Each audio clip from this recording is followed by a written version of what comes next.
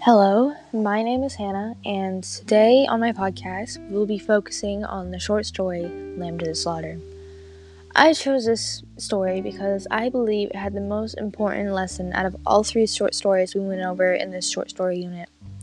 I also believe it has the most connections to the real world today. What lesson am I taking away from this story? I am taking away to not always believe everything you see based on appearance and assumption of your own mind. You don't always know what people are capable of or who they truly are.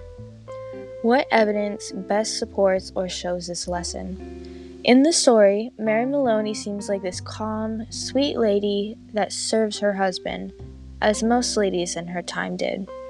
Nobody would ever guess she would kill her husband, let alone kill anything at all.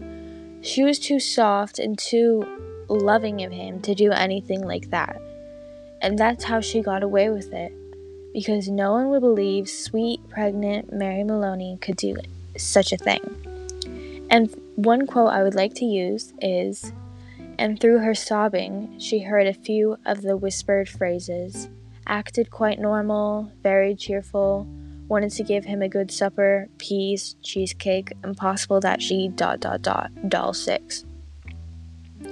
How does this lesson apply to my own life and or the real world? Today with the internet, it's very easy to appear one way and actually be an entirely different person regularly.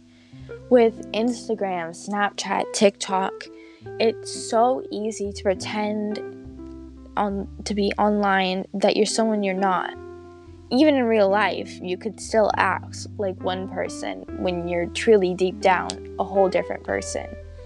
This could be in different ways, such as sexuality, insecurity, just etc. And that really ties up to not always believe everything you assume or what you see. My name is Hannah. Thank you for listening. Have a good day.